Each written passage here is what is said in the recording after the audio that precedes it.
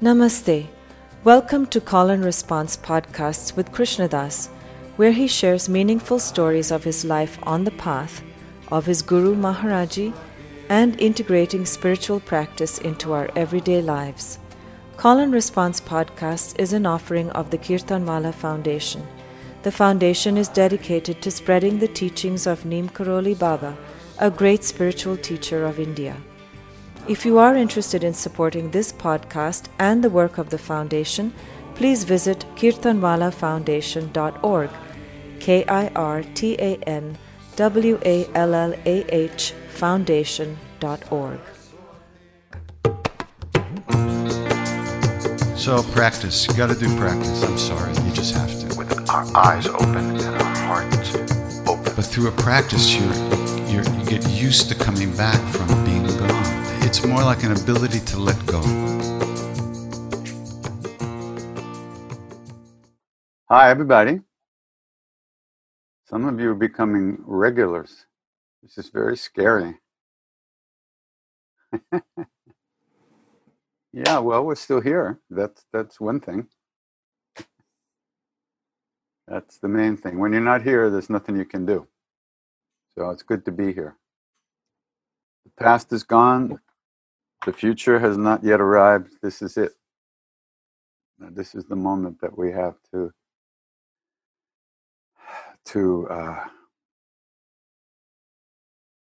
meet the next moment, which is just like this moment. This is the moment when we can make some effort to calm our asses down and to try to be less reactive and to, like they say in India, bhajan, karo, remember. Remember is the key to everything. Remember to remember. And then when you remember, what do you remember? You try to remember the love that lives within you, within us.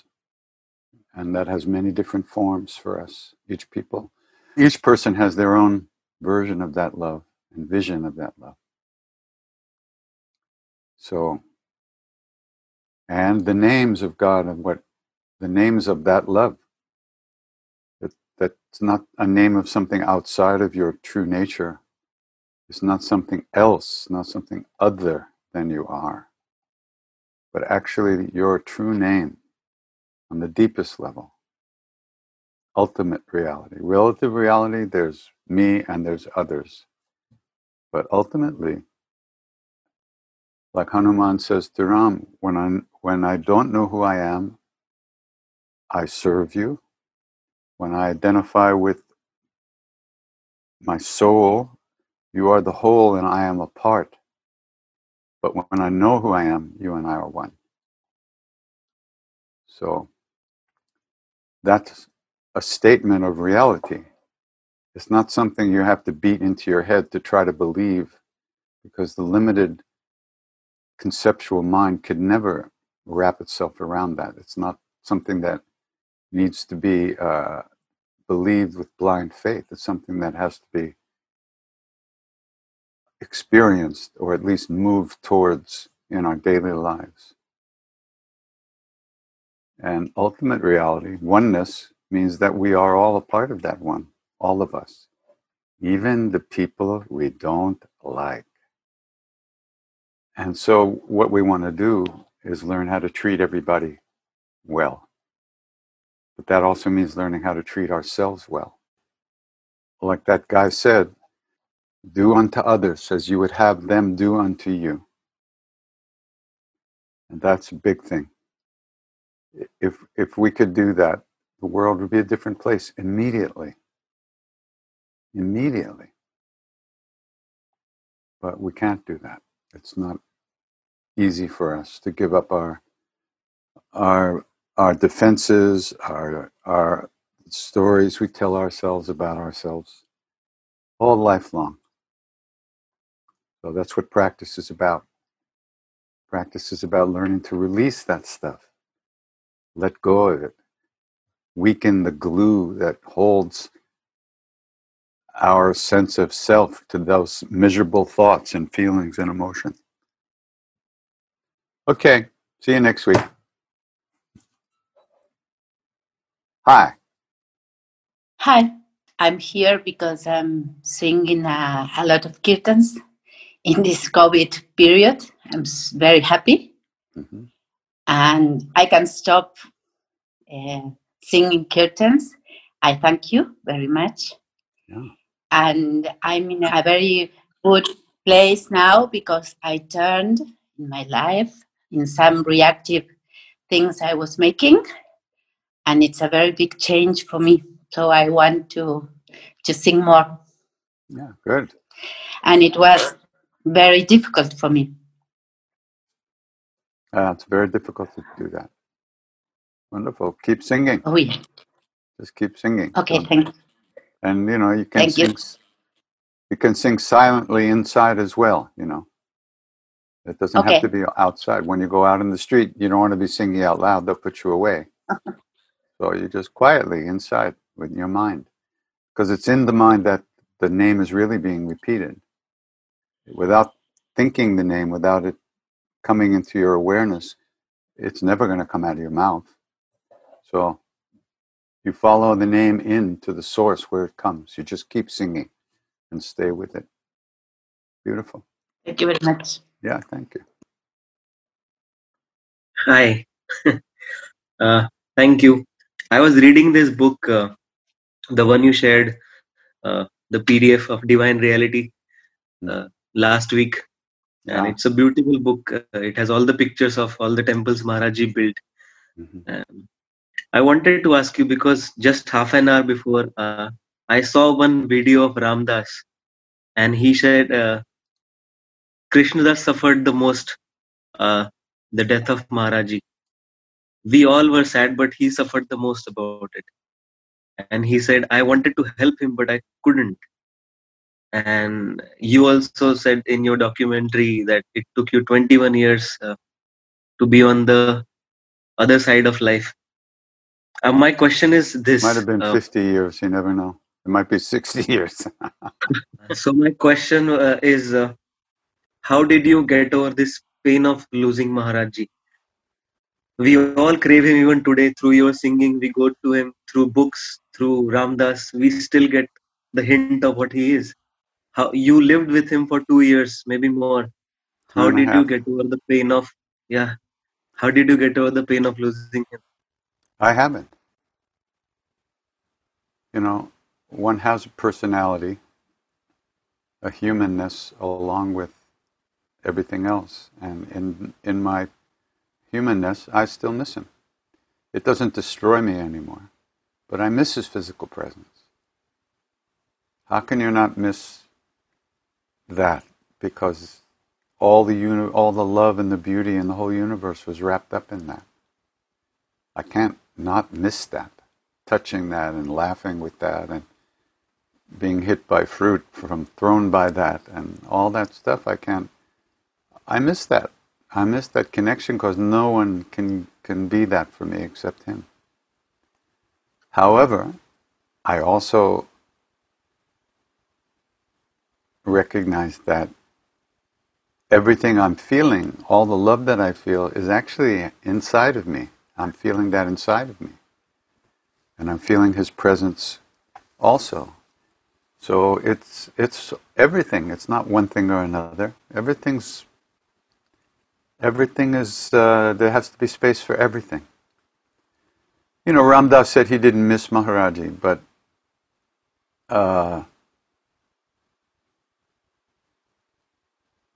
maybe by the end that was true, because he really had dissolved so much into that love, and the fierceness of his tapasya, of his austerities, being in that wheelchair for 20 years, really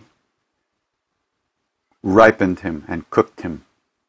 So maybe by the end he didn't miss him because he was so in his presence all the time. But, you know, I miss him because nobody can take the place of that on the physical plane. It's not even, it just can't happen. Only he can be him. And even though he's everything in the whole universe, That has to be something that we actually experience, not pretend, not manipulate ourselves emotionally to believe something that we hope is true. No, you have to have the direct experience. So it's okay to miss him, but it's not okay to let that destroy you. So I was saved from that, from being destroyed by my missing him, which is what was happening for so many years. And it was, it was grace that saved me. So your job is to find that love inside of you and to recognize that as the Guru. And you don't have to worry about being attached to his physical form because you didn't have that. And that's a fucking blessing. You think, I want a guru, I want a guru, I want a guru in a body, I want a guru in a body. Enough of that shit. Get on with your work. You never know what's going to happen. In the meantime, clean your stuff up, clean the mirror of your heart, become a good human being. And don't worry about whether a physical manifestation of the Guru is going to show up. The Guru is with you. He has to be with you. She has to be with you. There's no other place a Guru can be except with the disciple, with the devotee. So that's where you have to look, is inside yourself. And right now when you look inside yourself, all you see is your shit. 24/7, 365. That's what practice is about. Let go. Come back. Let go. Come back. Let go. Come back. Let go. Come back. Read the books about him. Read the books about the other saints. See how they lived. See how they treated other people. See how they went through their day, how they lived in the world. Immerse yourself in this stuff. You can't just sit around and do like 10 minutes a day and think that you're going to be blissfully happy and find the Guru. You have to see who you are. That's who the Guru is. Guru, God, and self. Not different. One thing. What is self? Do you know? No.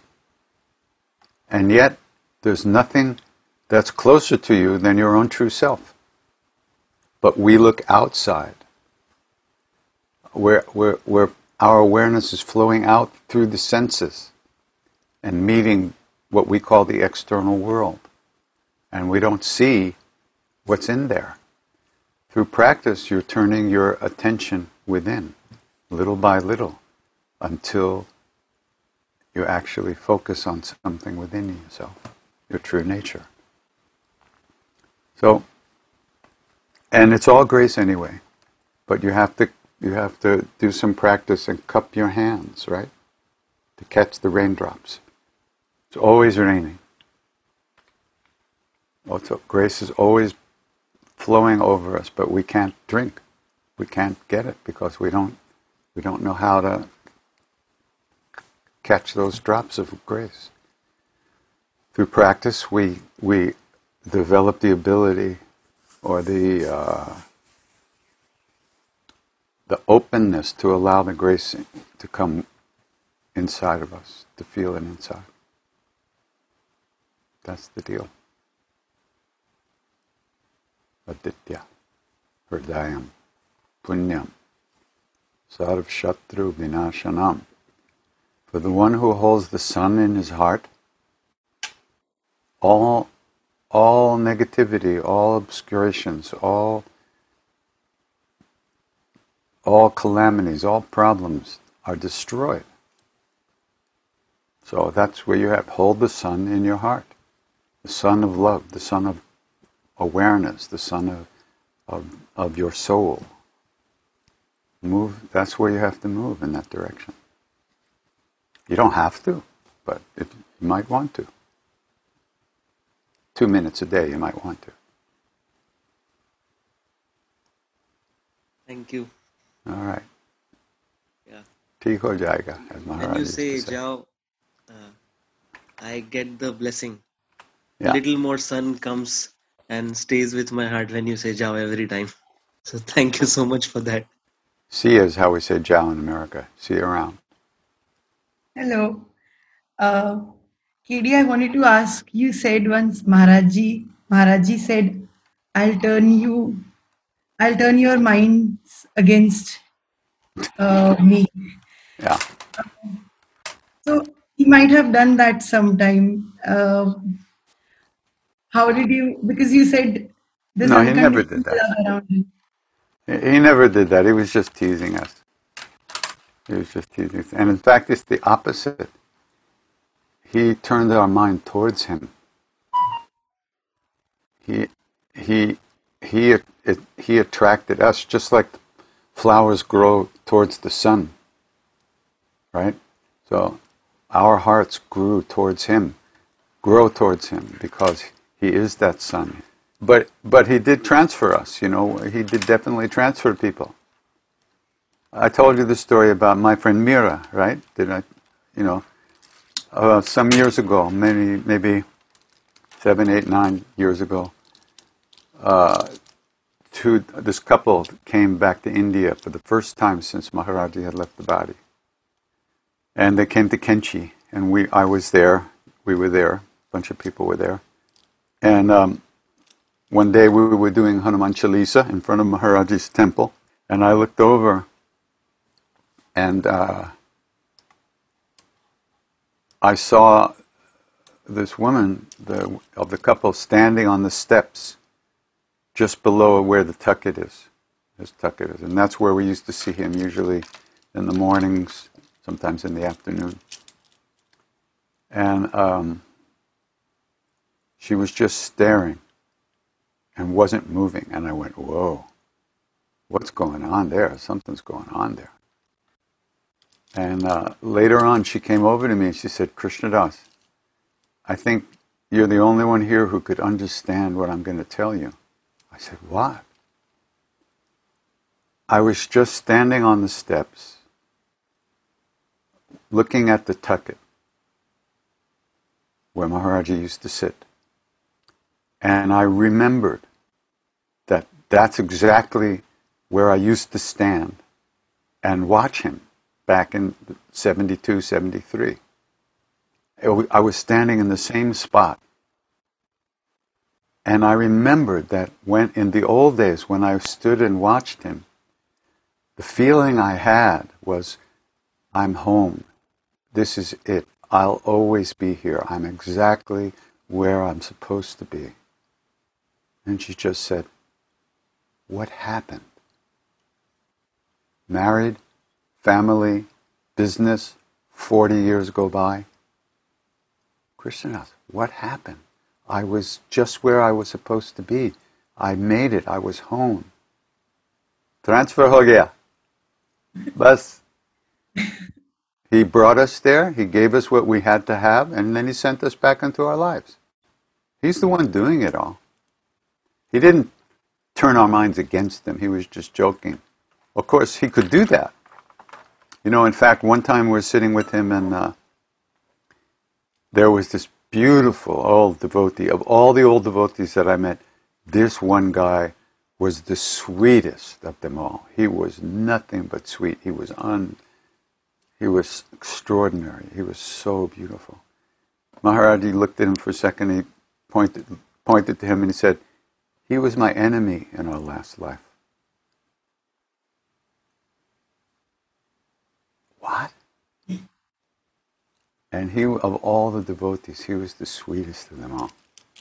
But in their last life together, he was Maharaji's enemy. What does that even mean? Who knows what it means? We don't know. So only he knows. He's doing everything. He's moving you here, he's moving you there. And in fact, you right now are exactly where he wants you to be. Just because you haven't seen him physically, you think he can't do anything? What? He's not like us. He's the Lord of the universe.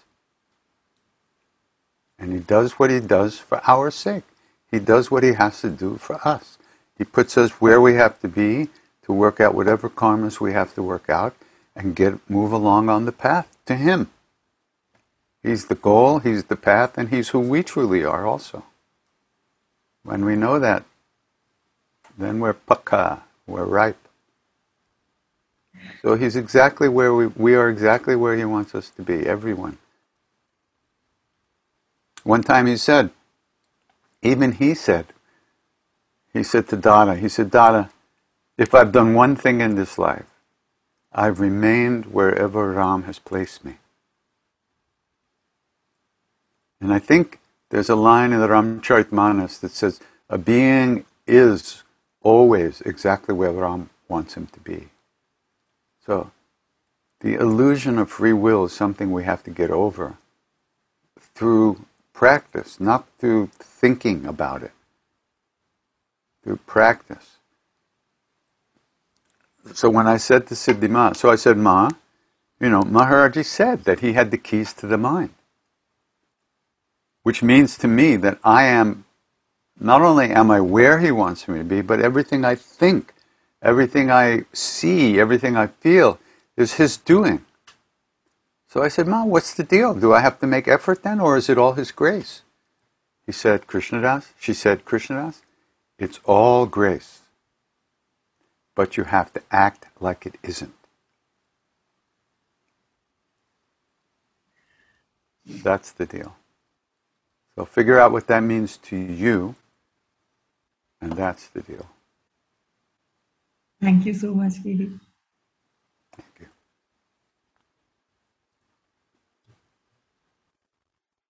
What you just said, you're where you're supposed to be. I'm in Southern Oregon, in the middle of Western America that is on fire.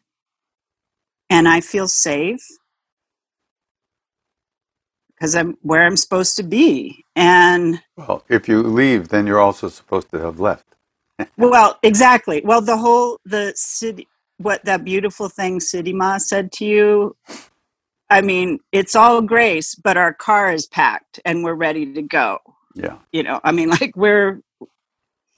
And I'm here to testify that what you say about practice when you can, because you'll need it when you can't. For this week, we were cut off from internet. And so I missed your course and I missed your Thursday satsang, but you recommended this book to us. Mm-hmm. And so I read the Ramayana, and thank you. It really speaks to Westerners, and I'm clearly Westerner. And what has really struck me is every time something changed for Ram, he just was like, okay, and he'd move into it. He was just so accepting of everything. And then this morning I listened to Ram Dass talking about Dharma, and I heard a lot of things that I hear from you. And I'm leading up to a question. I guess I want you to, you kind of already have, speak a little bit to Dharma and accepting where we are. Actually, I think you've already answered everything. But do you know what I'm talking about? Like, I was just amazed at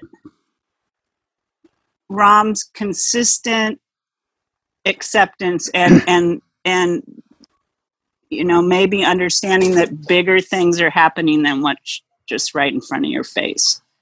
Well, he is the bigger things happening too. You remember, he's the supreme being acting like a human, and every once in a while he shows that he knows everything. Like when he gives Hanuman his ring. Mm-hmm. There were 1 million monkeys, but he knew Hanuman was going to find Sita, so he gave him his ring first. And he said, when you find Sita, you show her the ring. Yeah. Well, and every once in a while, it seems like he slips a little bit and forgets he's supposed to act like a human. See, Ram was, even though he's a full incarnation of God, just like Krishna, he had certain limitations on his manifestation.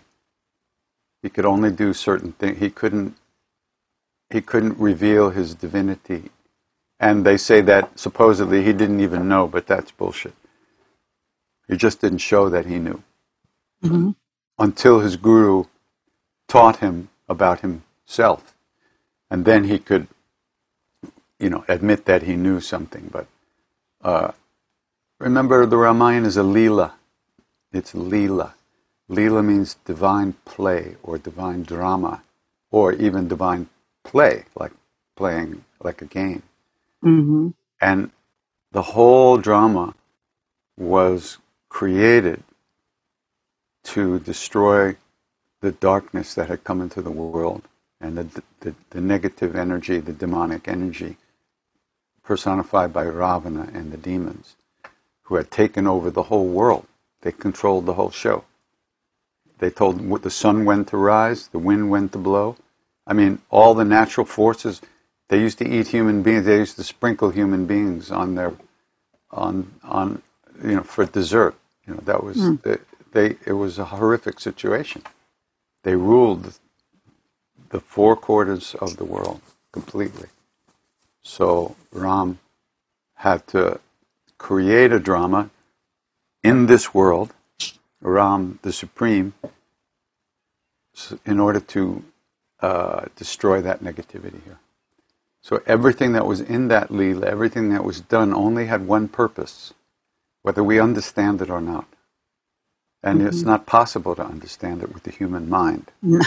No. But that's the deal with that. Well, I've got to say, burning down Lanka has a whole new meaning for me. There's no negotiating with fire. It's very thorough. Yeah. So thank you for all you've offered us. When I was all cut off from everything, my practice was still with me, and Good. You've coached us through all that. And thank you. And please take care of yourself. Don't take any risks. There's nothing you can do if the fire hits you anyway, so you might as well be gone. So make sure you have enough gas and the roads are clear. Well, that's the situation. There's actually nowhere to go. So staying here is the best. And staying and calming our asses down, which you've taught us how to do. So thank you. Somebody's got to teach me. We're all here for you, KD. Okay, good. Well, hello to everyone. Well, I wanted to thank you, first of all, for all you do. Thank you very much. Well, you know already. And I have two questions, actually. One, would you say that Guru and Buddha are the same? Well, from the Hindu point of view, Buddha is one of the incarnations of God, like Ram, like Krishna, the full incarnation of God. The Buddhists don't see it that way. They say that the Buddha is it's very complicated and very subtle stuff. Buddha certainly was a guru, is a guru, of course, yes, supreme guru, but he's also from the Hindu point of view, he's one of the avatars of God, one of the avatars. But that means incarnation. Okay. But he didn't proclaim himself that way. He said, "I'm a human being, and I attained enlightenment by my own efforts, and so can you." But that's how he presented himself in the world, because, well, no, I can't say because, but his job was to help people. So this is how he helped people. In that time, the Dharma was being... Actually, he brought the word Dharma into daily life, but religion was run by the priests, and it was just a business. And they controlled... You couldn't be... They were the ones, they had to do special pujas for you. Otherwise, this wouldn't happen or this wouldn't happen. So they were making lots of money, and the poor people were just suffering terribly. And so he brought in the idea that everybody's enlightenment is up to themselves. Before, that was not the case. People were not... That was not something that people were taught. They thought that they were victims of their karmas, and there was no way for them to become enlightened unless, certain things happened for them. So Buddha gave he was a rebel. He was like Christ in the temple. He just, he destroyed the priest, the whole power of the priestly class. And he taught the way he himself progressed on the path. He taught to others. And would that wouldn't be different with Maharaji actually, because he taught that if we sing the Hanuman Chalisa, then we can be also, our karmas would be erased.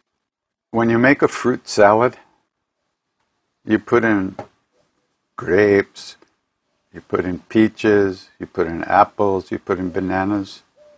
They're not the same. They're all fruit, but they're different fruits. And they taste differently. Some people like bananas, some people like this, some people like that. Got it. So, and more than that, Maharaji is instructing us how to connect with him in his transmission. He's the captain of this huge boat, and we are the passengers on that boat. He's taking us to the other shore. So he's telling us what we need to do to get on the boat, and the best place to sit, and all that stuff. So if his teaching is universal, but it's also a way of opening ourselves to him and his lineage and his transmission, which is what we really need to do. I mean, we can do other practices, we can have other teachers, we can go to all kinds of teachings and do all kinds of different types of meditation, but if you feel connected to Maharaji, what you want to do is connect even more and more deeply. And when I go to see other teachers, I don't expect what I expect to get from other teachers is a deeper connection with Maharaji, who lives inside of me. So they are showing me other ways and other practices maybe to find that deeper place inside. It's not necessary, but I like it. I like saints. I like hanging out with yogis. They're great. So, but I don't expect, all I expect to find is Maharaji. I don't expect to find anything else. Whatever he is, which is his presence and love. So each path is fine in itself, and all paths lead to the same goal. He said that. So for me, it's all about connecting to him the way I see him more deeply. And so that's what it can be for you. How you feel him, what you feel he is, what that feeling is that you want to connect to that more deeply inside yourself. And that leads to my other question, because you say that he doesn't really appear, like nobody can make him appear, no? Like he appears when he wants to appear. That's basically. what they say. Yeah. No? Yeah, that's what they say. If I see him, then I'm not imagining him, no? The simple answer is that's correct. The subtle answer is who's who? Who do you think you are that you're seeing something you think you're seeing?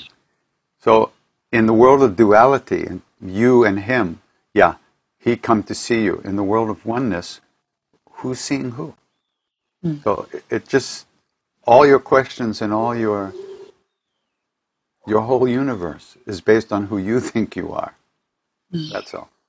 So of course, in that universe, he's something outside of you that has to come to see you. But when you recognize yourself as the whole universe, you're everywhere and he's everywhere, and there's only one of you. So that's ultimate reality, which is not where we live. We live in this world where you think you're you, I think I'm me, and if Maharaji comes into our awareness, it's because he did that. Yes, that's true. That's what I believe. That's what I've been told. But ultimately, there's no Maharaji outside of you because you are not you. You are him. So, and how do you do to really not believe that or understand that, but to really feel that, You already said it. Do the Hanuman Chalisa. Repeat the name. Okay. That's what he said. I'm not telling you anything I know. that's new. I'm a parrot. I'm just repeating what he said. Ram Nam Karne says, Puro Jata, so the repetition of the names, everything is achieved. What else do you want to know? Do we believe that? Well, maybe 30 seconds a day. But he said it. But we don't believe it. We can't even even when we read it over and over again and think about it over and over again, we don't really believe it, because if we really believed it, that's all we'd be doing. But we're busy. We've got things to do. Oh my, I have to go to the movies. I have to go shopping. I have to make dinner. I have to do this. We forget the name in 2 seconds, because we believe it in our minds, but we don't believe it with our whole hearts yet. The minute we do believe it with our whole hearts, that's it. It's over. So, What's over? That's the question. What's over? The delusion of being who you think you are. But what about family? What about everyone you love also? Isn't it that when you... They're all still there, but there's only love everywhere. And everybody is exactly who they are, and you're exactly who you are. What do you mean, what about family? What do you mean? They disappear? You think they disappear? Yeah, I don't know what I think exactly, but I don't know. I don't know if I don't know. There's fear. I still have to sing. There's fear. You have fear of something, of letting go. Yeah. Yeah. You want to hold on to you think something's going to be taken from you if you let go and open into love. It's exactly the opposite. That's your ego talking. It's the ego that's afraid of letting go. Wants to hold on to everything. Maintain its separateness. So that's okay. Keep singing. Keep repeating the name. Don't think about it. It's not your problem. It's his problem. You do what he says, he'll take care of everything. Thank you. You don't have to give up anything. You just have to remember the name. There's no Hanuman, I've said this a million times lately, is that Hanuman is that great Lord, the great God, Mahadev, Mahakala, the supreme cosmic time himself. He's the one who allows us to become liberated by allowing us to enter into his state of consciousness, which is Ram. So that's how he gives us liberation, by allowing us to enter into him, into Maharaji, into the love. And more than that, he also allows us to satisfy the desires that we have to satisfy. This is not a renunciate trip. This is a trip of fullness and completion in everything. And finding the desires are not bad for you. The desires that will hurt you, you don't get to do. He takes those away. The desires that you need to satisfy, they may even hurt you for a while. You have to go through that also. But he allows you, he makes it possible. He gives you the fruit of your desires on the way to merging with him. Life. You live a full life. You don't sit in an ashram or in a temple for your whole life. You're in the world, you become a full, complete human being, and you treat everybody the same way you would like to be treated. And then you have no problem. He makes it possible for us to have all the things we want to have, we need to have. Not everything we want. Just like Mick said, you can't always get what you want, but you always get what you need. So, on the way to becoming him. That's all his doing. He brought that football player into your life. He brought those kids into your family. He's making it possible for you to get what you need so you're not hungry. And then when you're not hungry, you can move on. You can't, he's said many times, you can't talk to a hungry person about God. Feed them first. All the stuff we have, he's feeding us. He's feeding us. So that we'll be ready to look for God, ready to allow God to to open up to that. Because you can't talk to a hungry person about other things. They need food. Some desires need to be satisfied. And there's nothing wrong with that. And that's Hanuman. Hanuman saha Mahadeva, Kala Kalaha Sada Shiva, Muktido Mukti Kevalya, Bhuktido Sarvakamadaha. Hanuman is that Mahadev, the great God, Mahakala, the eternal goodness, the blissful one who bestows mukti, liberation, by allowing seekers to merge into his own state, as well as bestowing the enjoyment of all one's cherished objects of desire. Right? So, you think that by allowing more love in, you're going to lose everything you wanted or you created? No. You just enjoy it more because there's no fear of losing it. The fear of losing what we're holding on to is so destructive to our happiness. So you have to let go of that fear, little by little. It's a program that's running and has been running and will keep running until we practice letting go. That's what the Chalisa is about. That's what the repetition of the name is about. And the Hanuman Chalisa itself will purify the mirror of the heart. The fear, the dust on the mirror is the fear, the anger, the shame, the grief, the selfishness. That's what's cleaned off the mirror of the heart through the practices. Thank you. Okay. Thank you. I'm here. Hello.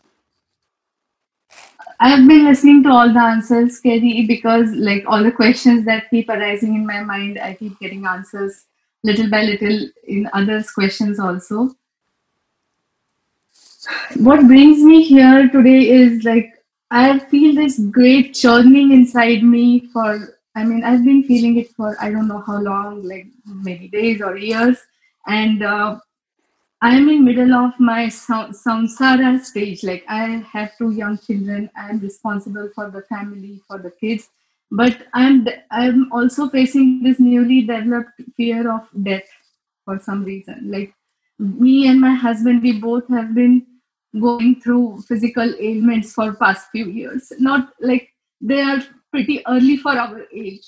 I mean, like we are in our middle 30s, but every time we hear these days, it's very easy for like if somebody passes away sadly, like in our society, like in our friends of friends of friends, you get these GoFundMe campaigns for them, for their families, and many of those people are parents of our age. Like they have young children, and they have mostly non-immigrant families in the US. We are one such. Like we are not citizens of US, but we are living here for work. So that puts us in a spot where there are a lot of uncertainties. Like we are good to live in the now, but we don't have like a very set long-term future in front of our eyes. So that aggravates that fear of death for me probably, because every time I hear somebody else going through it, I feel, what if that happens to me? I know about all the theoretical knowledge. We also practice it at most of the times about being in the present moment, doing the right thing and all those things. But still, like spiritually, it's very, very dampening for the spirit of learning and moving forward when you get stuck in the loop of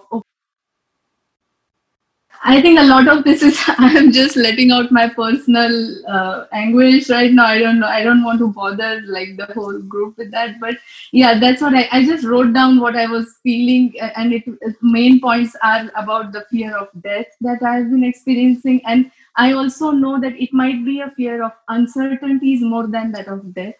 And why am I using the word so clearly? Like, why am I talking about death so clearly? Is because of the physical ailments that my husband suffered something 6 months ago, which was like a rare autoimmune condition, and then he's been recovering from that. And I have been living with something, and I developed something else and something else. Like, by God's grace, on one hand, everything is good, but on the other hand, it's always pulling me back to looking at the suffering part instead of like looking at the grace part. Like, I hope you can understand what I'm saying.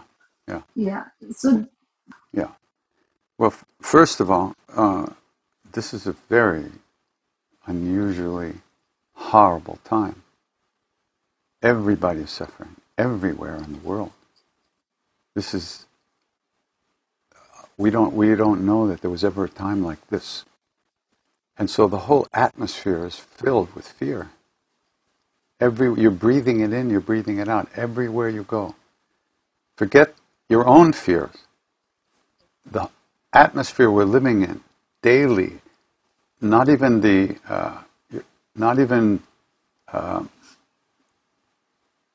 just talking externally.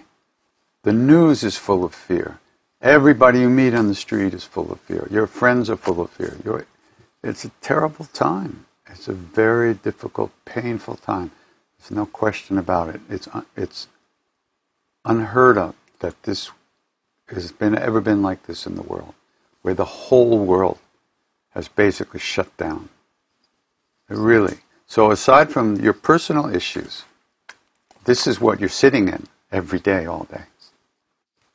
And there's a lot of that we take personally also. It fits right in with our story. So it magnifies our stuff, okay? Look, what's going to happen is going to happen. What's not going to happen is not going to happen. Then, what's our job?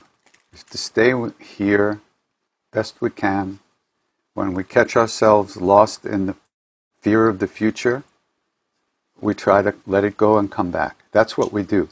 We can't change the karmas that are going to manifest for us and what's manifesting.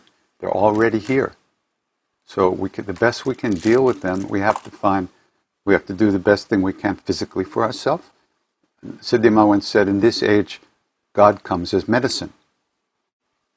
So you take medicine, you try to go to doctors, you do the best you can for your health, but you have your mental and emotional and spiritual health too, and you have to spend time on that. And there's no quick medicine for that. Over time, you develop the faith to accept whatever comes the best way you can, and to keep giving those fears back to God. Offering them, offering those emotions and trying to break the glue and dissolve the glue that those emotions come with. They just glue us to them, right? And we believe everything we feel. And then something else happens and we forget about them. Oh, and then they come back. And we don't realize that we spent 2 hours not thinking about them, because when we're in the grip of those type of emotions, one of the qualities of those emotions are, it's always going to be like this. It makes you feel like that. So, but when you don't feel like that, you don't even notice it. Don't tell me that you live in anguish and fear 24 hours of every day. No, but when you are in that anguish, one of the qualities of that anguish is that this is it, it'll always be like this. And then it disappears. So, but you don't notice when it disappears. So that's, as far as your spiritual work, you need to pray and connect to a deeper place inside of you. And I would suggest, because it's the only thing I know, is that you sing the Hanuman Chalisa. And if you don't know it, just learning it is big enough tapasya to destroy a lot of karma. So this is what Maharaji gave us. develop strength and inner strength, and also compassion and kindness, and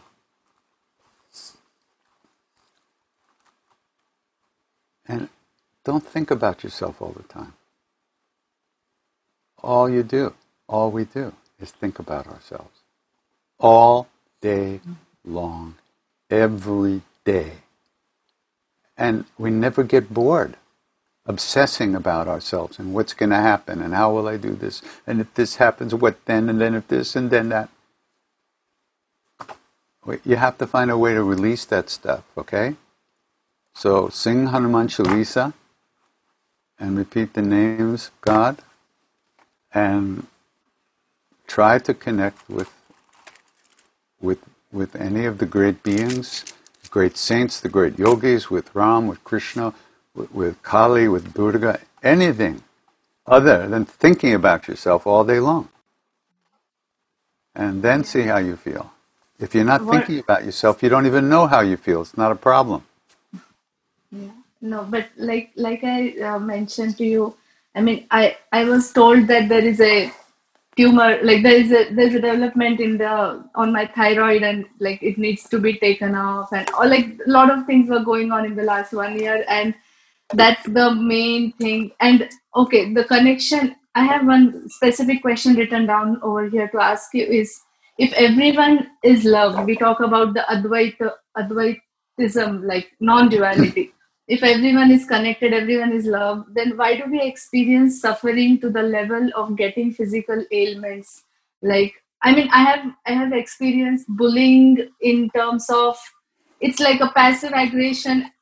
I take things to my heart. That's what I think. I think that's how things have been, like being too sensitive to whatever somebody says, does, behind your back, in front of you, to somebody else. So all those things like gathering up and manifesting into physical ailments, probably. Like that's how it's looked into as. So that's a story you tell yourself.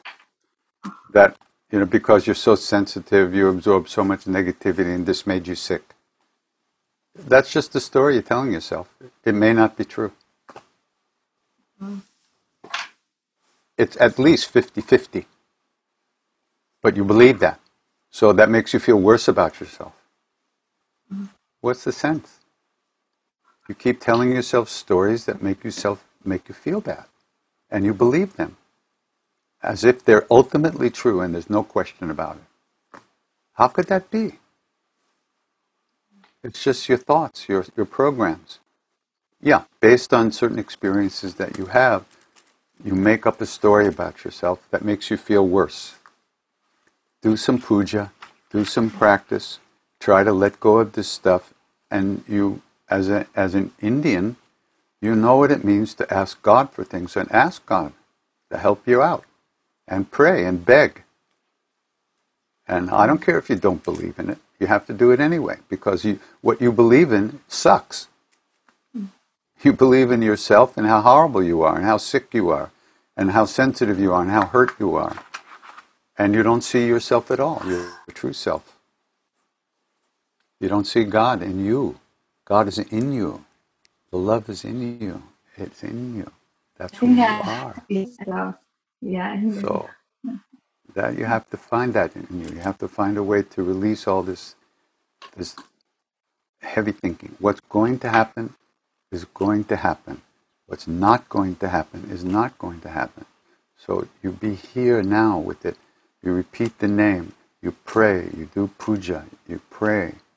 You try to connect with something you believe in other than your own ego. And you do the best you can to take care of everybody in your life the best you can.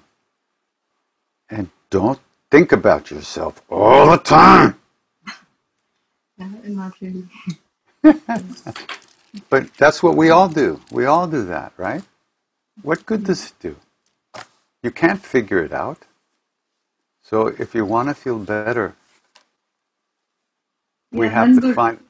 Yeah, sorry to interrupt. No, I was just saying one good thing that happened, like whatever result came up in my biopsy last year, it came better this like just last week. And doctor who was advising me to go for an immediate surgery, she cancelled it. She said we can wait for another 6 months and we can hold it on. So yeah, and yeah, I'll tell you personally, it's not like I'm sitting in distress all the time, but yes, I hear you. I don't want to like clarify and defend and anything, because a lot of things that you said, we are already trying to do the prayers and practices, but then also some of the things you're planning to do, or you're gonna do now? We do. I'm saying we already practice Hanuman Chalisa. My 2.5-year-old sings the Chalisa with us, so that's how we all are fond of, and we do it at home, all 4 of us. So yeah, I mean, we are somewhere there on the way, and then we keep getting like off track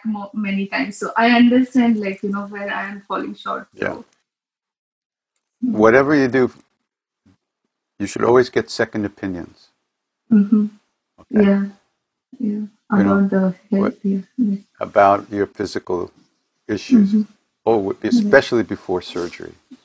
Don't take one doctor's opinion of it. Find another and make sure that that's the best thing to do, at least a different doctor.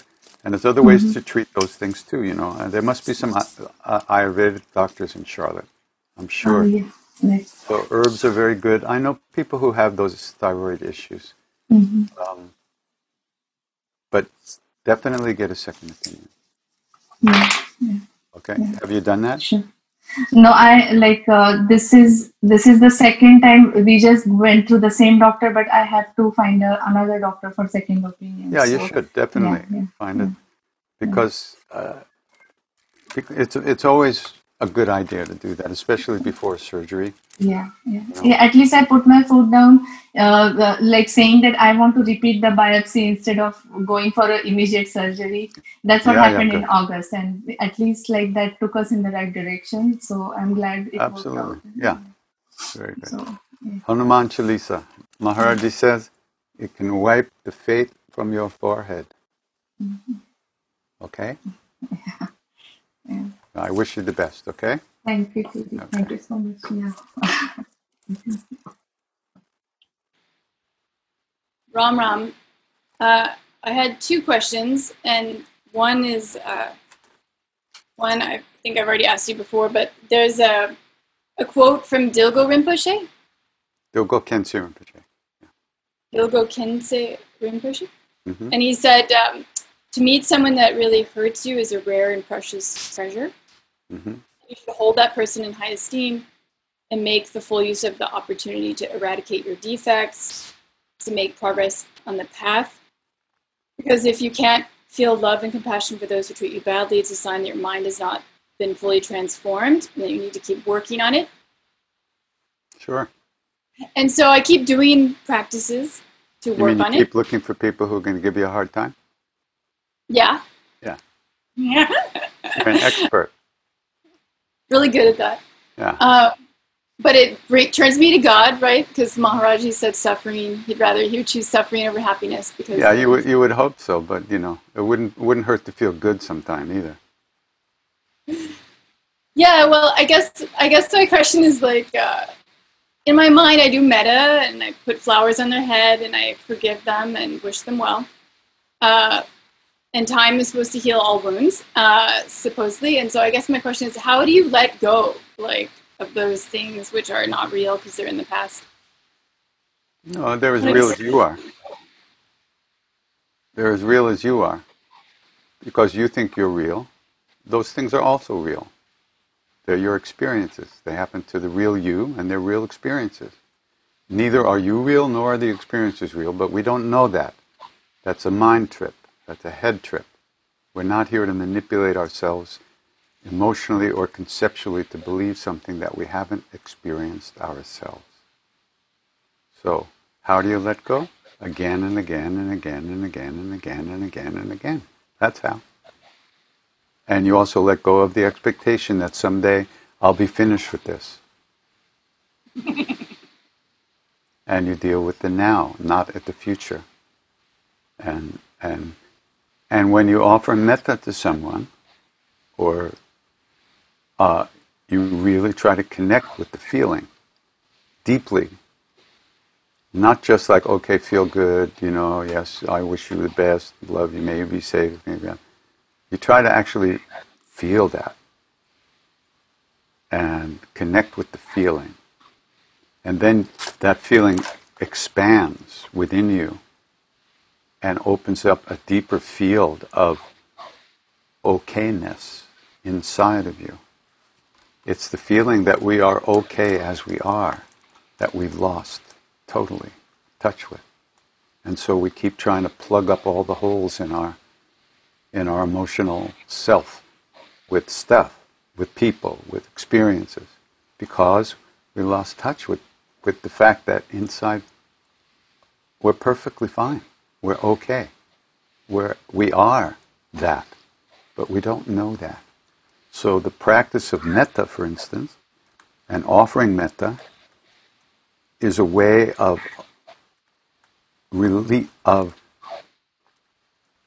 dissolving and disappearing the situation that's causing you suffering. Because when you envelop that person in the field of loving kindness, who you think that person is just dissolves. It's not. Then you see them differently. You see, oh wow, what a life this person must have, and then you start to see that everything people do that hurt you, that seem aimed at you, they're not really aimed at us. They're just exploding out of their own pain.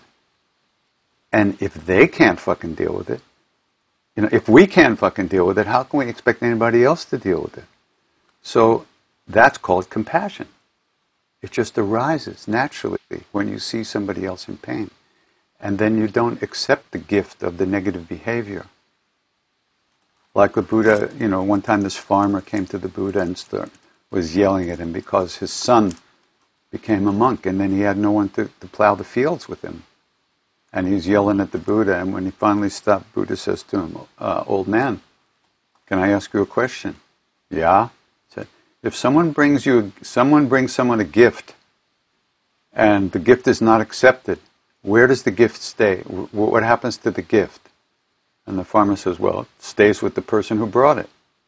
And Buddha said, just so, I don't accept the gift of your anger. It stays with you. So that's why the practice of loving kindness and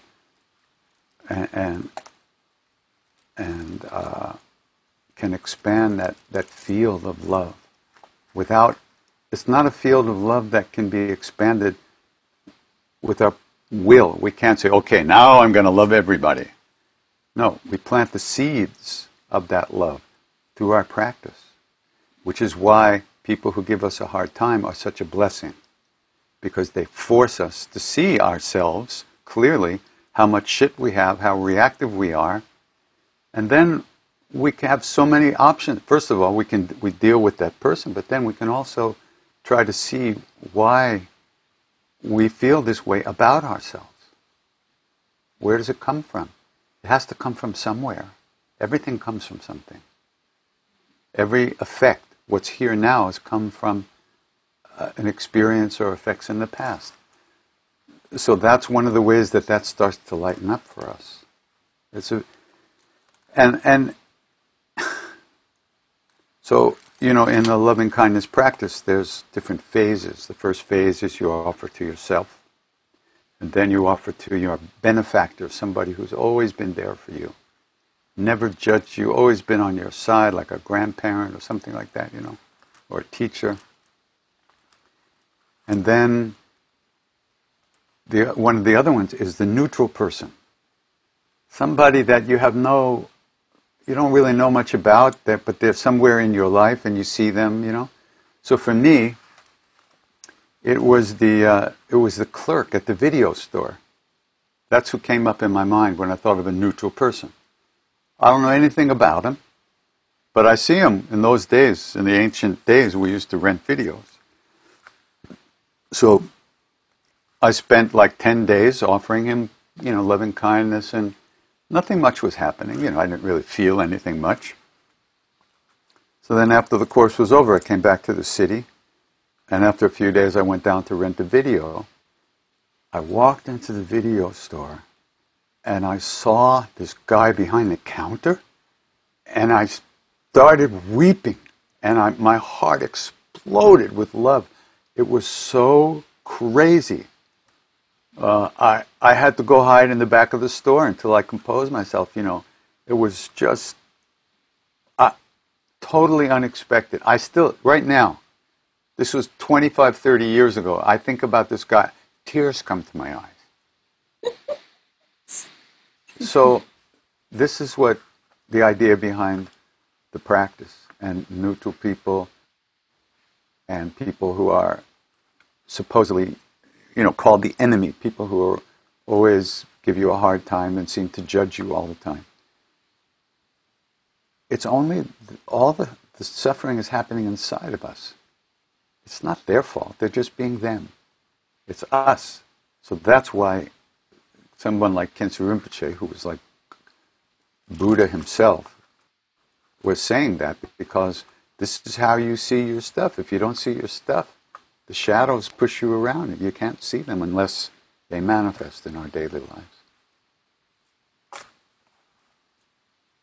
So, I wonder what happened to that guy.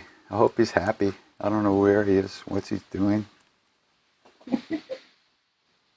I miss him.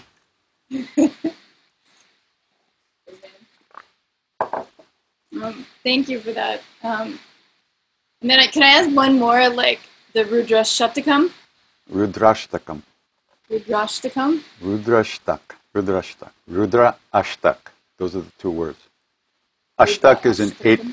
Ashtak means 8 verses, and Rudra. Rudra Ashtak.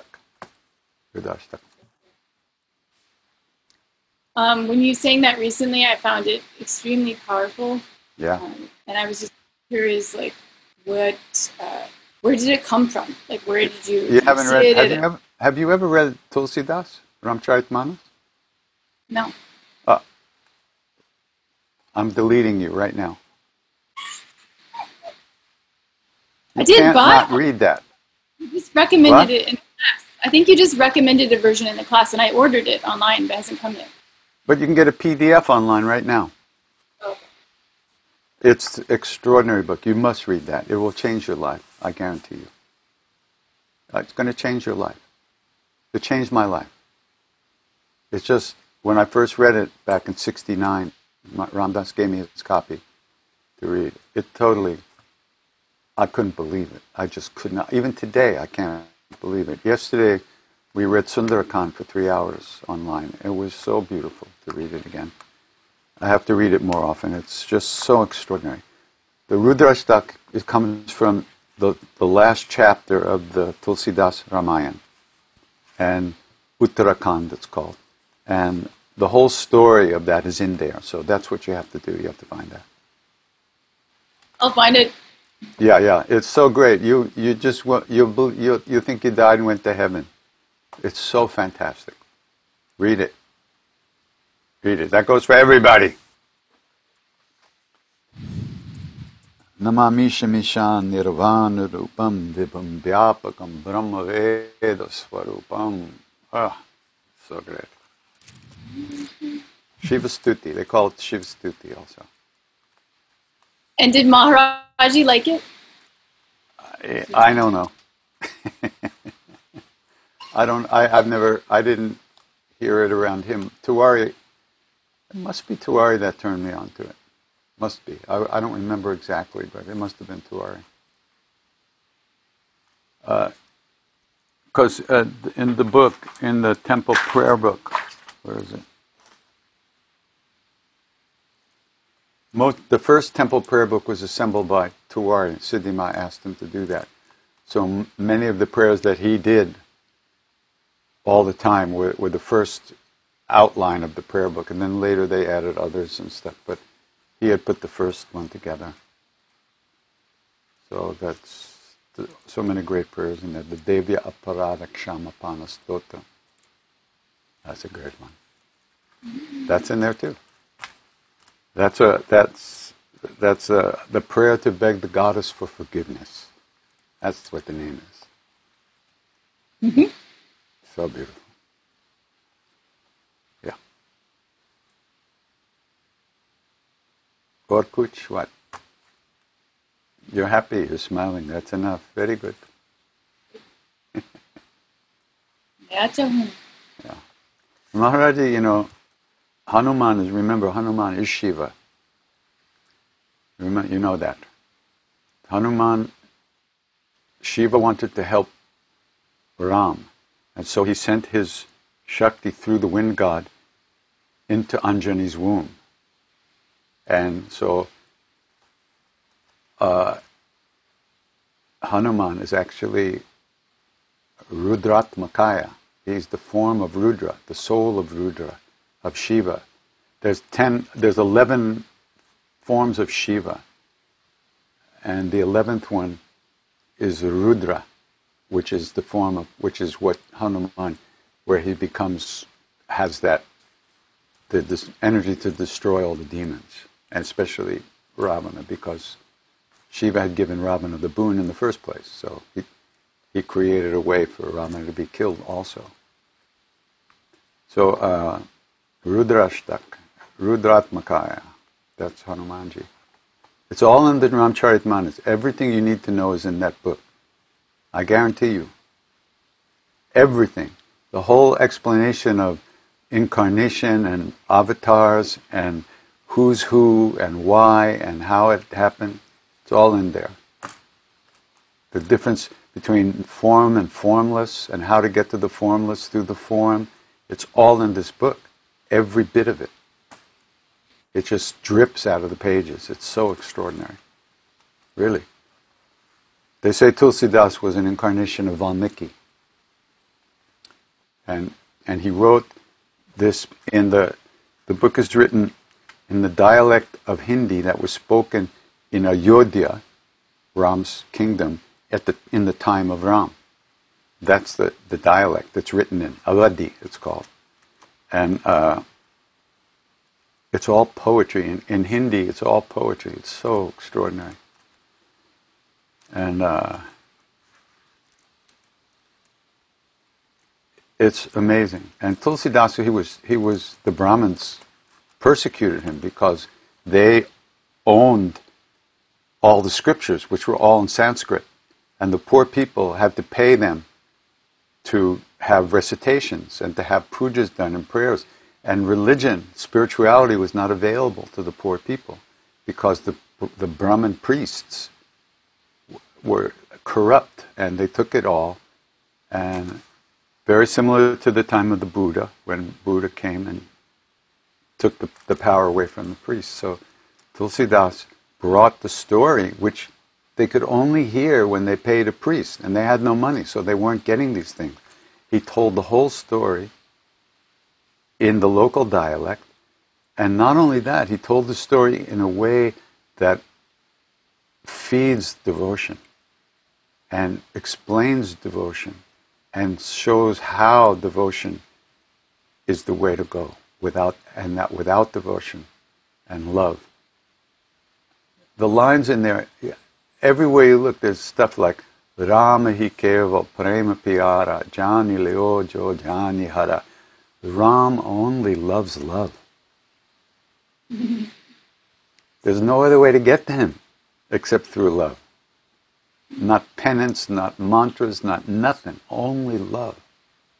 And the one who knows this knows everything there is to be known. This stuff is in there. It's all in there. It's mind-blowing. Ram hi keval. Ram only loves love. The only thing dear to Ram is love. Anything else is anything else. But if you want God, love is the only thing you need. And this book just feeds the heart like a swollen river of bliss into the heart. That's what it is. But you don't like bliss, so maybe you won't read it.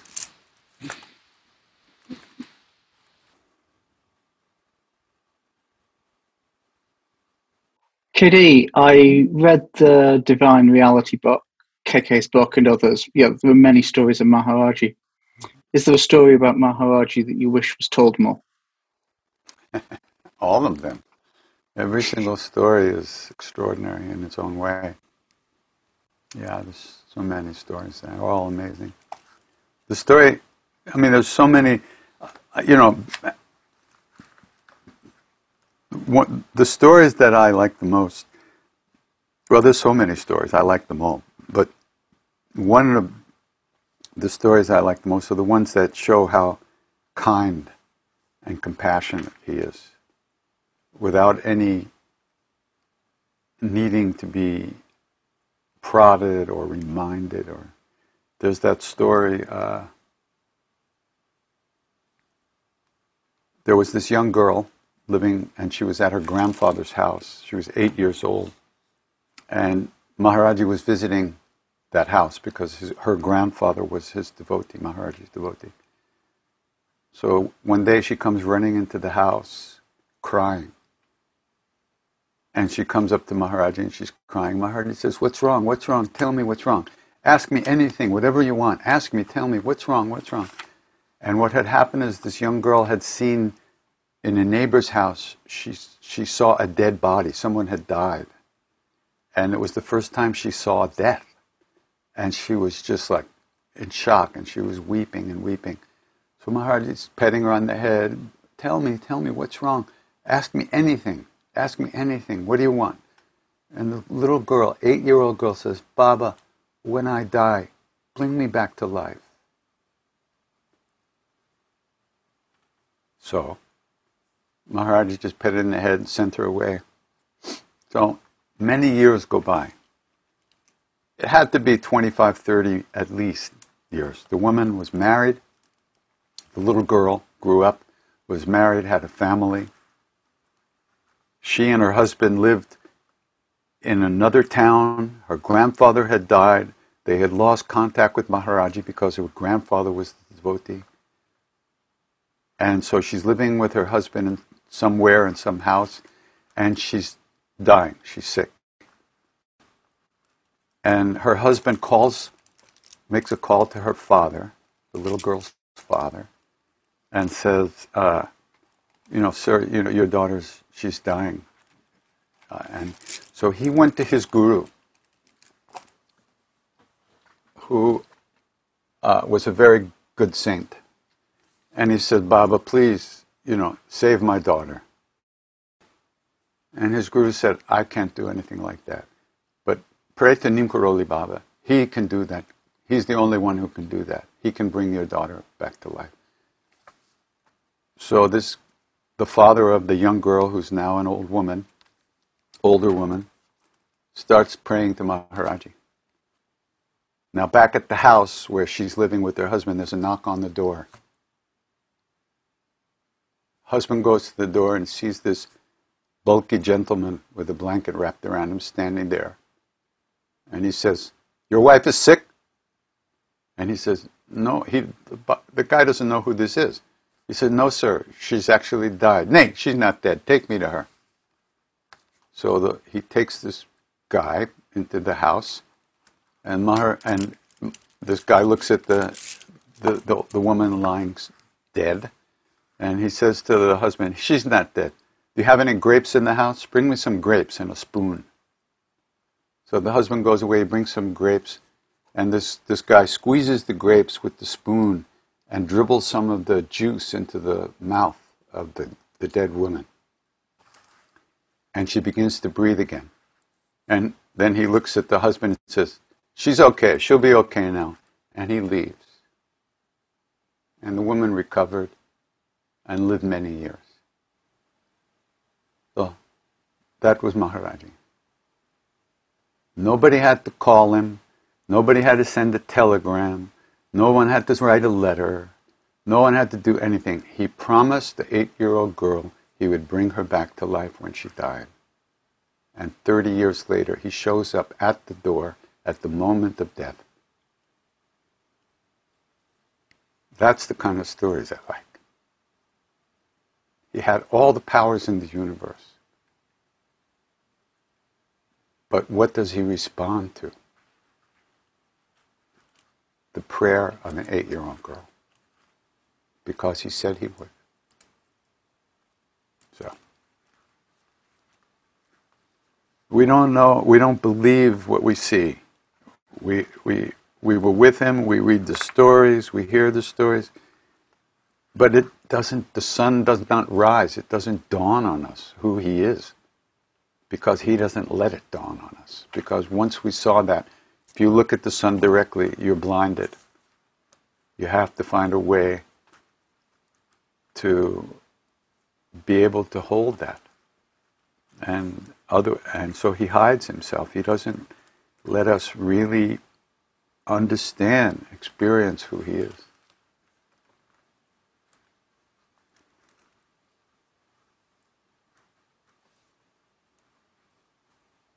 But he will.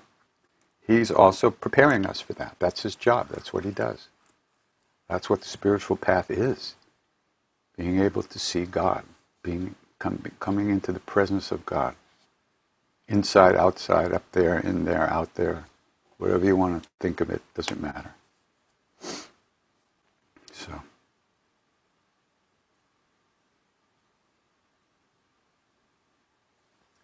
I wanted to ask you a question about your experience, if you've had any, with Chogyam Trungpa, if I'm saying that right. And then I was hoping maybe I've been trying to find information on his behaviors, and I just can't find too much about. He was a wild man. That's what I hear. He was what they call crazy wisdom Lama Rinpoche. He was a great being. He did not. He really brought the Dharma to America. He totally immersed himself in the way Westerners see themselves. And of course, in these days, and now with the Me Too movement, that's not really seen as being very good. But this was a long time ago, before that people thought this way. He used to screw his disciples, and he drank endlessly, but he was pretty much seen as a great Siddha, a great enlightened being, by his own teachers, the Karmapa, Dilgo Khyentse Rinpoche, who were two of the greatest lamas who ever lived. They respected him. And Kalu Rinpoche also said, just because an eagle can jump off a high cliff doesn't mean that you can. So this is very complicated stuff. But he really expressed things in English that in a way nobody ever had before, because he was in it completely. And he knew the English language so well that and the Western psyche so well that he was able to explain things in a very powerful way. But he was not he was a teacher, but he was also a siddha. He also did things. He wasn't just somebody who taught philosophy. He would do things. He was fierce.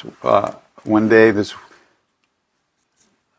Danny and Anasuya, Danny Goldman, were living in Cambridge, Massachusetts, and I was living in their house for a while, up in the top, in this cupola, up in the very top of the 3-story old Victorian house. Fantastic. And I met this woman, and we had planned to get together that night, and she came to the house, and we were walking up the steps. Earlier in the day, and Rinpoche was staying there too at the time. Earlier in the day, he called me into his room. Just me and him sitting there, and he took a big bottle of sake and a water glass, and he poured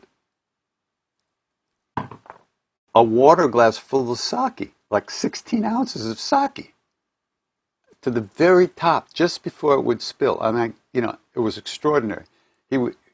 Drunk out of his mind, his hands were perfectly steady. And then he pushed it across the table to me and just went. So I drank the whole cup, the whole glass. Later that day, this woman and I were walking up the steps to my room. And we got halfway up the steps and a guy comes and calls her and says, Rinpoche would like to see her. But she never got upstairs. She never made it up to my room that night. She slept with him. He stole my girlfriend. This is the kind of stuff he would do. He was fierce. He did not fuck around. He was there to destroy your ego. And he did it. Now, a lot of people would judge that from our present day point of view. That's their prerogative. They can do that. But the people who were with him, it's rare that you hear from someone who protested that behavior. I mean, they knew what they were in for. And he just jumped into the way we were. You know, everybody was screwing everybody in those days. And so he was into it. He did it too. But I'm not here to be his apologist or anything. I'm just telling you some of the things. But he was so brilliant. His first book, I think, was called Cutting Through Spiritual Materialism. It's perfect. And he also was a treasure revealer. In other words, he channeled secret teachings were revealed to him in his mind, and he gave those teachings to some of his students. The teachings on the kingdom of Shambhala were a treasure that he revealed. You know, in the old days in Tibet, the treasure revealers would be able to put their hand in a rock and pull out scriptures, because they say that Padmasambhava, Guru Rinpoche, the second Buddha, they call him, would reveal these things, but he would hide them and put a lock on them until they could be revealed, until they would be useful to people. They would be of use to people. So sometimes they were hidden for 1,000 years. And then somebody would have a vision, not somebody, but a great being, a great Lama would have a vision that he could just grab these scriptures from inside of this rock. I mean, and people saw this. It wasn't it was a mystery, but it wasn't. People were there. There would be 150, 200 people, and the guy would just put his hand on a rock and pull out these tiny things written in Dakini script, in the script of the Dakinis, the Devis, really, the goddesses. And he would be the only one who could actually read that script.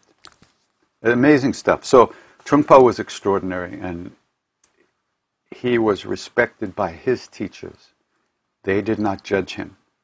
And that, if you understand things from that point of view, then you have to really take that into account, that his teachers did not feel that he was abusing people.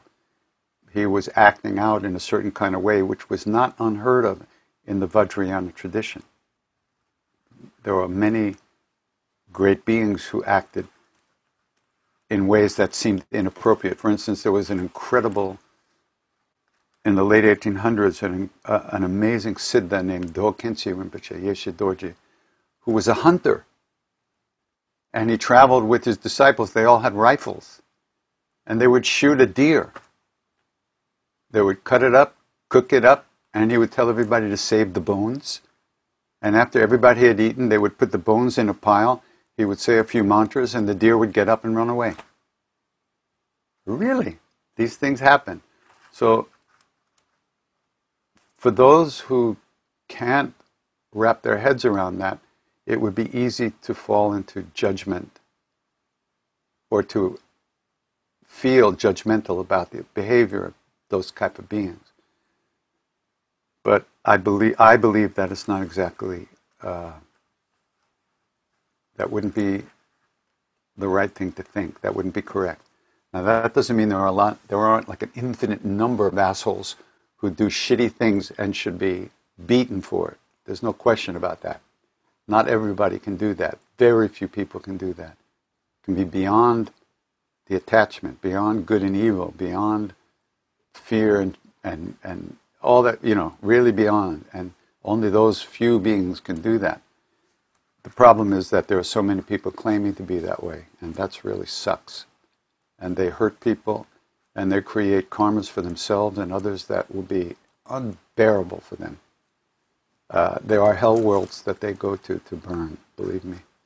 So what are you going to do? People are hungry, and they'll find any way they can to satisfy their desires. And they'll eat people alive. They don't give a shit about anybody. So that's bad stuff, and there's really no way to know. That's the other thing. There's no way to know. There are probably a lot of people who feel that Trungpa was a bad guy, but I don't think his students feel that. That's one thing. Even now, all these years later. So.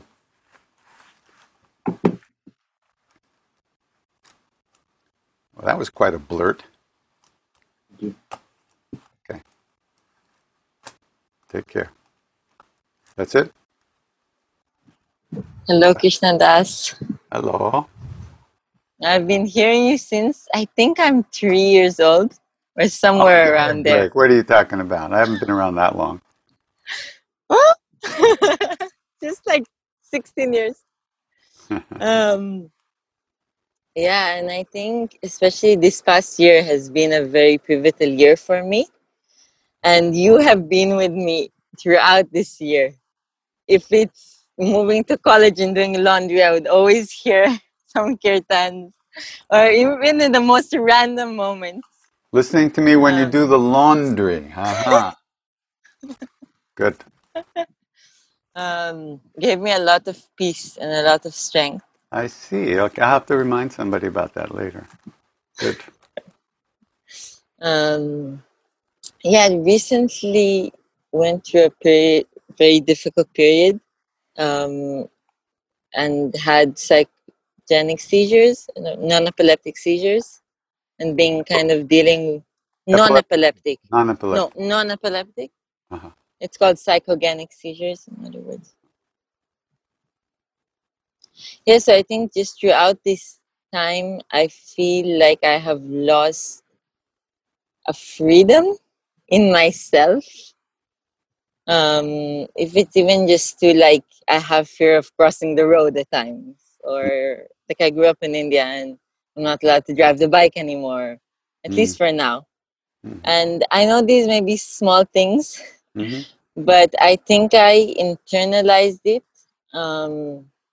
into being like I have no freedom in thought or being. And I think one of my questions would be how to separate the outer obstacles and the inner obstacles. Because I feel like I just take these outer obstacles and make them into the reality. But I do believe that in the mind there is a strength to not see those obstacles and be free. It's within yourself. Well, you can't fight against your thoughts. You're not going to win because you're fighting on the same level that they exist. You know, all we can do is train ourselves to release those thoughts, right?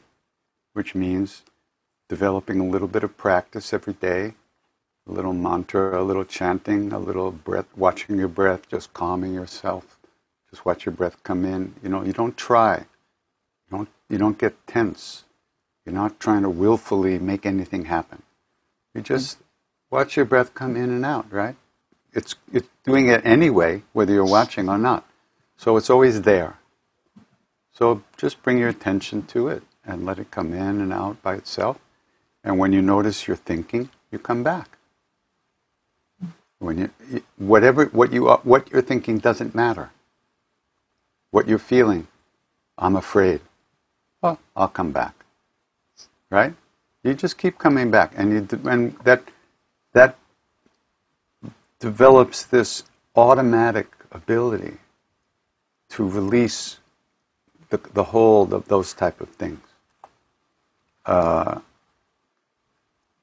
This is good work, you know.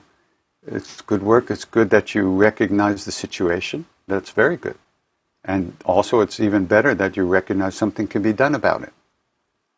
That's fantastic. Most people spend their whole lives completely asleep. They don't even ever think anything can be done to help themselves. And that's really sad. So you're already, you're in the game, and that's where you want to be. So it's all good. So now you just want to find a way to relax a little bit. That's all. Physical exercise is good. Asana practice is very good. Gentle, loving, relaxed asana practice. Something that just gets your body moving and gets your muscles moving and lets the energy flow through you instead of getting stuck in places, Something like that. Simple. It's not something that you have to worry about, It's not violent exercise, just gentle breathing with the movement of the body. Very good. And that will actually help release some tension, and the tension always affects the mind too.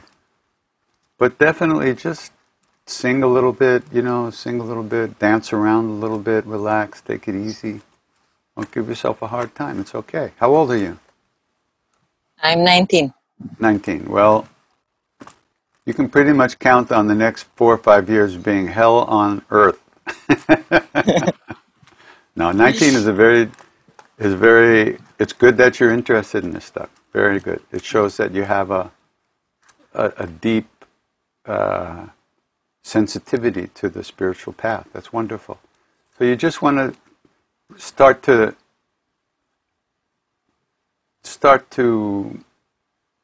take responsibility for your states of mind. Okay?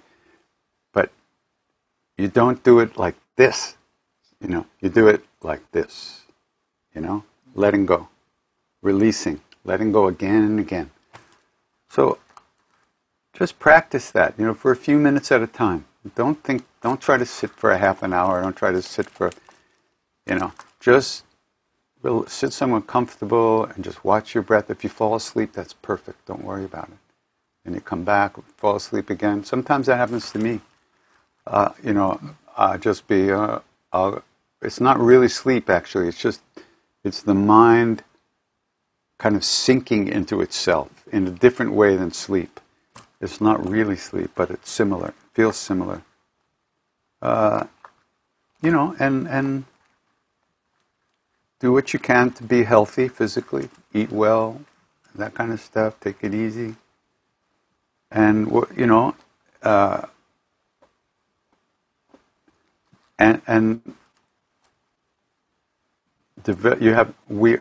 through these practices, we develop the inner strength to have the courage to deal with whatever arises in our lives. That's the main thing. You'll be able to deal with whatever happens, good or bad. What we call good or bad, might be painful. It might be physical problems. That doesn't have to screw you up completely inside. But one must cultivate that a little bit, So yeah,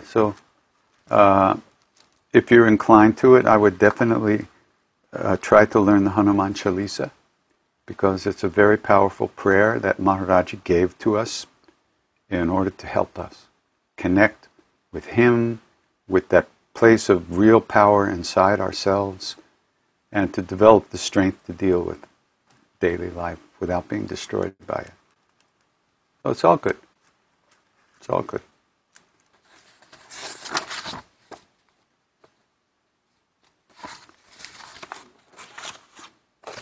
So Ramana Maharshi was one of the great saints of modern age. He lived in the south, in a place called Tiruvannamalai, at the foot of a mountain called Arunachala, which is believed actually to be a living Shiva Ling itself. He was an extraordinary being, and he wrote this, he said this: "Remain all the time steadfast in the heart, in the oneness. God knows the past, the present, and the future. He will determine the future for you and accomplish the work. What is to be done will be done at the proper time. Don't worry. Abide in the heart and surrender your acts to the divine. Oh, this is so beautiful. So beautiful. This is a statement of where we really headed ultimately.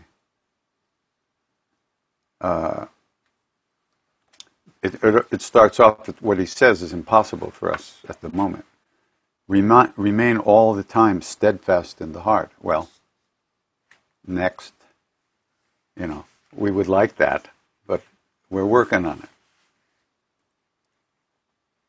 But this part, what is to be done will be done. What's going to happen will happen at the proper time. Don't worry. Abide in the heart. Once again, not easy. Abide in the heart and surrender your acts to the divine. Surrender is, what it ultimately means is surrendering the belief that you're the doer. We see ourselves as being busy and doing lots of stuff. We're meditating, we're getting devotional, we're getting this experience, we're running around, and now I'm going shopping, now I'm watching TV. We have this sense of me all the time. But what we don't have is the sense of what's in there. There she is, she's back. What happened to you? You went into samadhi, like that. My internet cut off, I'm sorry. Where are you? I'm in India, in Where? Tamil Nadu. Tamil In Nadu? Oroville. Oroville? Yeah, grew up here. Oh, really? Very nice. Yeah. Very nice.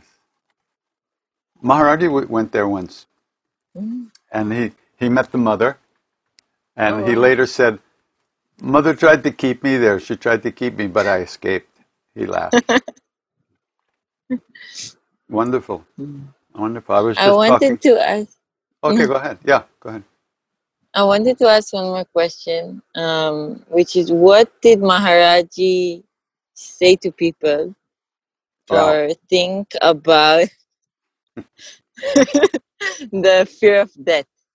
The what? Fear of death. Well, when I was going to kill myself, I was living in the temple and I was having a nervous breakdown, hallucinations, everything. I was out of my mind. He looked at me and said, what are you going to do, jump in the river? Ah! He laughed. You can't die. Worldly people don't die. Only Jesus died the real death. What? Why? Because he never thought of himself. That's the real death, the death of the ego.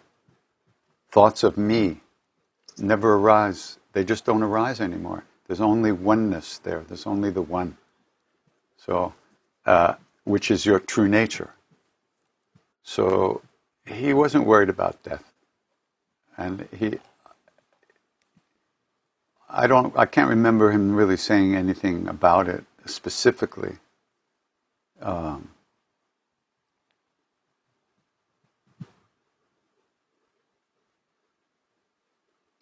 But I had a girlfriend back in the States before I went to India.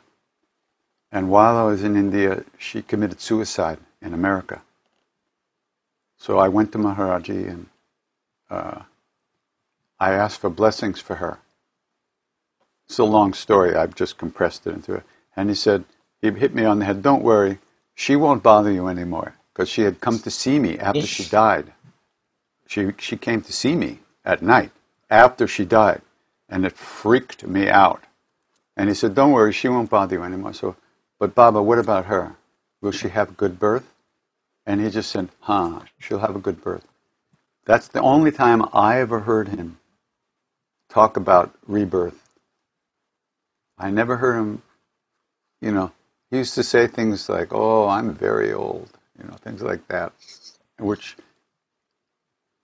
when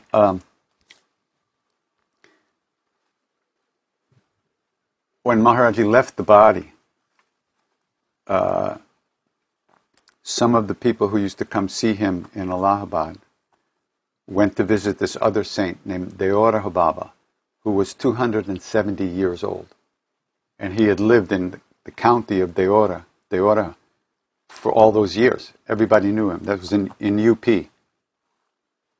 There's the county, Deora. And I'm not exactly sure what the county's called, but Deora Baba means the Baba from that place. Deora, something like that. So he said, oh, I've seen this Leela so many times before about Maharaji leaving the body. He can't die. He's not dead. I've seen him do this so many times before. You know, these guys live in another world that we don't have access to. So the body dies, but the dweller in the body, the soul, does not die. And that's who we really are. It's the ego that has fear. And the ego is the delusion that we are separate beings. The belief that we are separate from everybody else and that you're me, you're you, and I'm me. That is not actually true, except on that level of little bubbles of egos. So when the bubble pops, what happens? When the wave dissolves back into the sea, what was that wave? Was it anything else but ocean at any time? It was only ocean, right? Nothing happened. There was ocean, it's ocean. But we call it a wave. Just like you call yourself you. And I call myself me. But we're just waves. And the wave is caused by winds that blow in from somewhere, right? And start the waves moving, right? And those winds are our previous karmas. They manifest this me. And then the winds abate, and that wave disappears. But was it anything other than the ocean ever? So are you anything other than God at any point? No, but you think you are. So, because you think that, you have work to do, which is to remove those thoughts and remove the glue of those thoughts that hold us and make us believe we are who we think we are. That's where fear is, that's where longing is, that's where shame and grief and anger and selfishness. Those are all thoughts of me, me, me.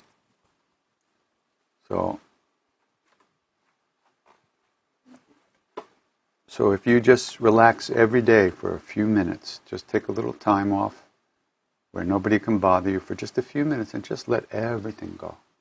Just let all that energy drain out of the body. Let the thoughts drain out of the mind. And just be with yourself. And when you notice you've been thinking, you're actually already back. Right? Otherwise you'd still be thinking, you wouldn't know.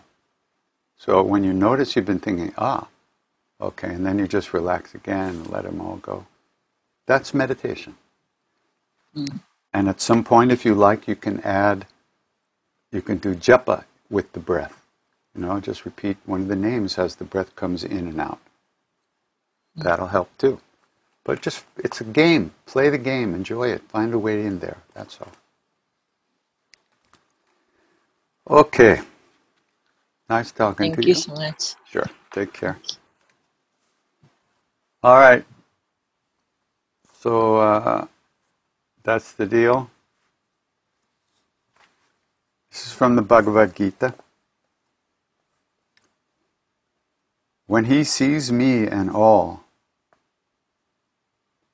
and sees all in me, then I never leave him and he never leaves me. And he who in this oneness of love loves me in whatever he sees, wherever this man may live, in truth he lives in me. That's Sri Krishna talking to Arjuna. When he sees me in all and sees all in me, then I never leave him and he never leaves me. And he who in this oneness of love loves me in whatever he sees, difficult people, loves me in whatever he sees, wherever this person may live. In truth, he lives in me. Well, that's the path of love. And when we see Maharaji in everyone, then we see him all the time. We don't get fooled by the appearances. This is something that comes as a fruit of practice and a fruit of devotion. It isn't something you do in your head. Like, oh yeah, okay, I'm going to see Maharaji in this person. No, it doesn't work like that. It's the fruit of the practice we do, whatever practice that is. The love that's generated in our practice and in our hearts. So, and Hanuman Chalisa generates that kind of devotion and love, and the Ramcharitamanas, the Tulsidas Ramayan, really opens the heart to those realities. So, okay, wonderful to be with you today. Thank you so much for coming. Be safe, be good, take care of yourselves, okay? Ram Ram, Namaste.